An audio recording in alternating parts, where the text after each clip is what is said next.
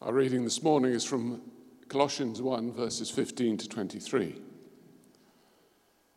The Son is the image of the invisible God, the firstborn over all creation.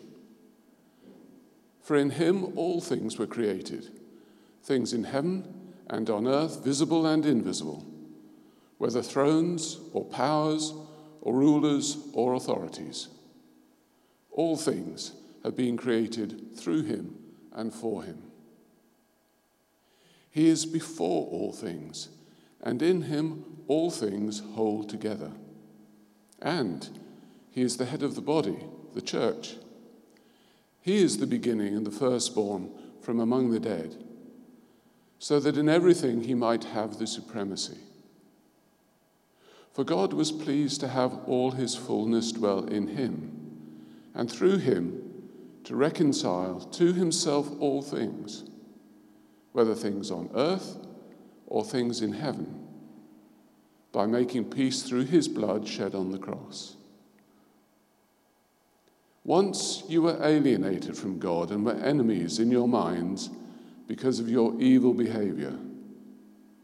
But now he has reconciled you by Christ's physical body through death, to present you holy in his sight, without blemish and free from accusation, if you continue in your faith, established and firm, and do not move from the hope held out in the gospel. This is the gospel that you heard and that has been proclaimed to every creature under heaven, and of which I, Paul, have become a servant. This is the word of the Lord. Good morning, everyone. Let's pray. Lord God, would you, by your Holy Spirit, reveal the truth and the treasures from your word this morning. Lord, may we be open to hear what you have to say to each one of us today. In Jesus' name. Amen. Well, good morning, everyone. It's good to be with you. I hope you've warmed up just a little bit. I promise you the heating is on. We're continuing, as Sarah Jane said, our series on Colossians, our Thanks Living series this morning, looking at this amazing letter. And it's a letter written by Paul in about 60 AD during his imprisonment, probably in Rome. And the church Paul is writing to is embattled and conflicted from within, as it's full of false teachings that were corrupting it. Ideas from other philosophies and religions had made their way in and distorted Christian truth. And so Paul is trying to teach the first century church, and by default us today, that everything we need is in Jesus Christ. That Christ is enough. And this passage is full to the brim with essential, foundational truths about the Christian faith and who Jesus is. But to some then, and to many people today, it all remains a bit odd, a bit weird. They don't understand it, or they don't have a view of the Christian faith that leads them, or they have a view of the Christian faith that leads them to distrust or count people out, much like in the comedy sketch that we saw just now. And it may be just a comedy sketch from a comedy show, but do we know people, for whatever reason, who are uncomfortable with our faith in Jesus Christ? Or are we in some way unsure about our own faith because we struggle to find the words to explain it to people? Or are we someone who is thinking, well, I don't know what I think. What is this all about? About Jesus being the firstborn over all creation, the one who created everything and is the beginning. I don't need anyone to have supremacy over my life, thank you very much. I control my destiny. I find peace and contentment and joy and love in many different places, but certainly not the Bible. And that voice, doesn't it, seems to be a particularly dominant one that we hear in these days. Well, here in Colossians chapter 1, Paul sets out his case. Here in these few verses, we find one of the strongest statements about the divine nature of Christ found anywhere in the Bible. And so perhaps if you're happy to hear me out, or you'd like reminding about who Jesus is, his authority, his power, his creating and creative nature, his once and for all and complete, total and convincing victory over death, and his boundless, limitless, never-ending, deeper than you could ever think possible love for you, then don't go anywhere. You're in exactly the right place. Paul tells us that Jesus is the image of the invisible God, not just equal to God, but that he is God. He's the exact representation of God, who not only reflects God, but reveals God to us. The Greek word for image here is icon, and it expresses two ideas. The first one is likeness, as in the image on a coin or the reflection in a mirror. And the second is manifestation, with the sense that God is fully revealed in Jesus. And there's another Greek word that Paul could have used if he just meant that Jesus was sort of a bit similar to God. But he uses this stronger word, icon. And so Paul is telling us that Jesus is God, just as the Father is God.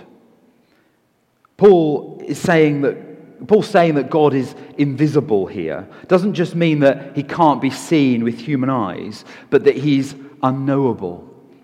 However, in Jesus Christ, the unknowable becomes known.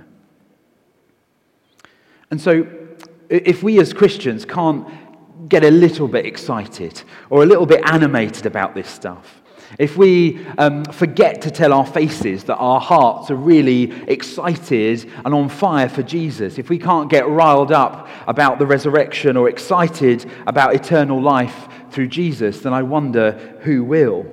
And now, of course, we all express ourselves in different ways according to our God-given personalities. Some of us are loud and outgoing. Others of us are quieter. But how are we making our faith in and love of God, surely the most important dimension to who we are, visible? Last week, Simon posed some questions for us. He asked us if we wanted to be part of a church that is serious but joyful about the gospel, about Jesus. He asked if we wanted to be a church that wants to see lives saved and lives transformed by the good news of Jesus. And I think quite a few of us said yes. And so, church, let's make it our priority. Particularly when things feel heavy and uncertain for so many of us, to discover or to rediscover our Saviour Jesus as the true image of God. Jesus as God, and Jesus who makes the unknowable known. What might we need to put down for a time in order that we might step into the fullness of relationship with God and the calling that he's placed on us to know him better and to serve his world wherever we are? How are we serving him and his church? How are we serving our relationship with him today? Because in Jesus, the unknowable God becomes known. And if that wasn't enough of a theological mic drop for us to wrestle with and take in, Paul reminds us that Jesus is the firstborn over all creation. Jesus has all the priority and all the authority of a firstborn prince in the king's household. He came from heaven, though, not the dust of the earth. And he's completely holy and has authority to judge the world. And so if we don't believe that, then our faith is probably a bit hollow and ultimately meaningless. And I don't know about you, but I haven't really got time for meaningless stuff. I'm determined to pursue purpose and meaning for my life as long as I have one this side of heaven. But there are so many demands on our time, so much of the time. When was the last time we took a moment to wonder at or with Jesus his power and authority. Because his is the authority that won't let you down. His is the kind of authority that carries integrity and won't deceive. He is holy, and in him fullness dwells. Going back to a bit of ancient Greek, which I know we all love, the Greek here used for firstborn in our verses is prototokos, which can describe either priority in time or supremacy in rank. And Paul most likely has both ideas in mind here, with Jesus being before all created things and Jesus being of a supremely different order than all created things. And so there's no doubt here that Jesus is the author of all creation because he himself is not a created being. There was no time before which Jesus, as part of the triune, three-in-one God, existed. And so every time we wonder at our marvelous, glorious world, we worship and we honor him. We might not marvel at what's happening in the world or to the world, but we can stand in awe of the world that he created. And it's also a world that he sustains, and everything holds together because of him. If you zoom out into our galaxy and the rings of the planet Saturn, they're about 500,000 miles in circumference, but only a foot thick. I just find that pretty awesome. If you kind of zoom back in, right inside the human body, and if you think about a single chromosome, which again I know you often do alongside your ancient Greek, but if you look at a single chromosome, that contains 20 billion bits of information that, if written out in books, would take about 4,000 volumes. That's just one chromosome. Jesus is the author of all of that. He's also the firstborn among the dead because he was raised from death to life, and his resurrection proves his lordship over the material world. And the promise of Scripture and God's promise to us is that all who trust in Jesus will defeat death and rise again to life, to love forever with him. Jesus is the Lord of all. He had the last word over death and sin, and he surely deserves first place in our lives. Christ's death provided a way, the way for every single person on this planet to come to God, free of the sin that prevents the fullness of relationship with him. And so I wonder this morning, is there, or has there been, some distance between you and God, the author of creation and our Father in heaven?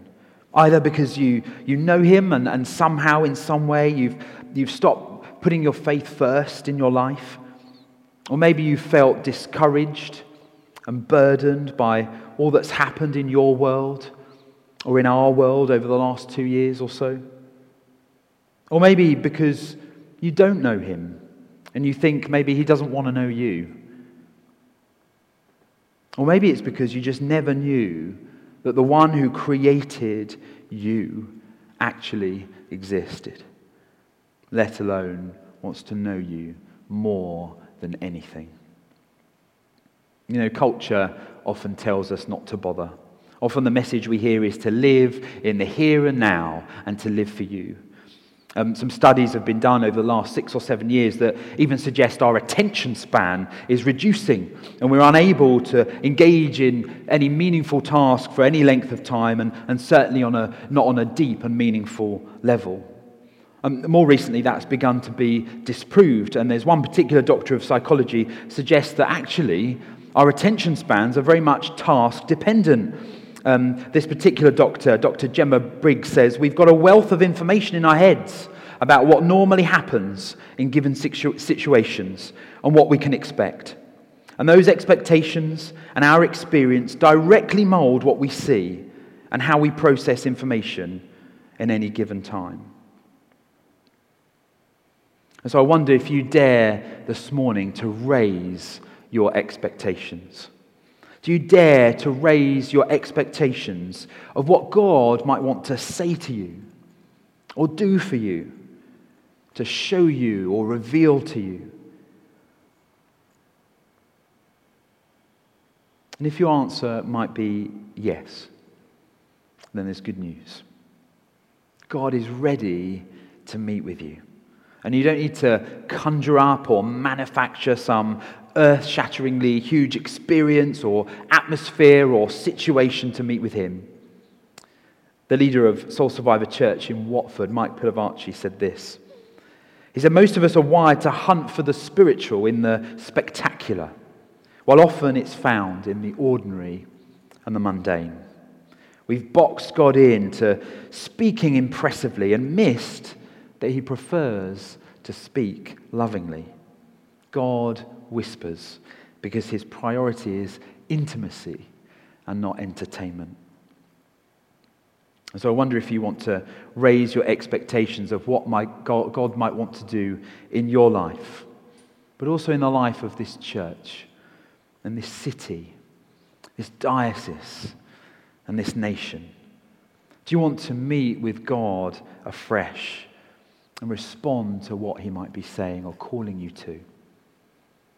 You may face situations that frustrate you or confuse you, but each one of us has the opportunity to be in relationship with the living Creator God. And we have that opportunity because where we were distant from God because of our sin, Jesus transferred that sin from us to him and reconciled us in order that we could be completely blameless forever. And that's God's saving work in and through Jesus. And I think it's something for us to get a bit excited and a bit joyful about.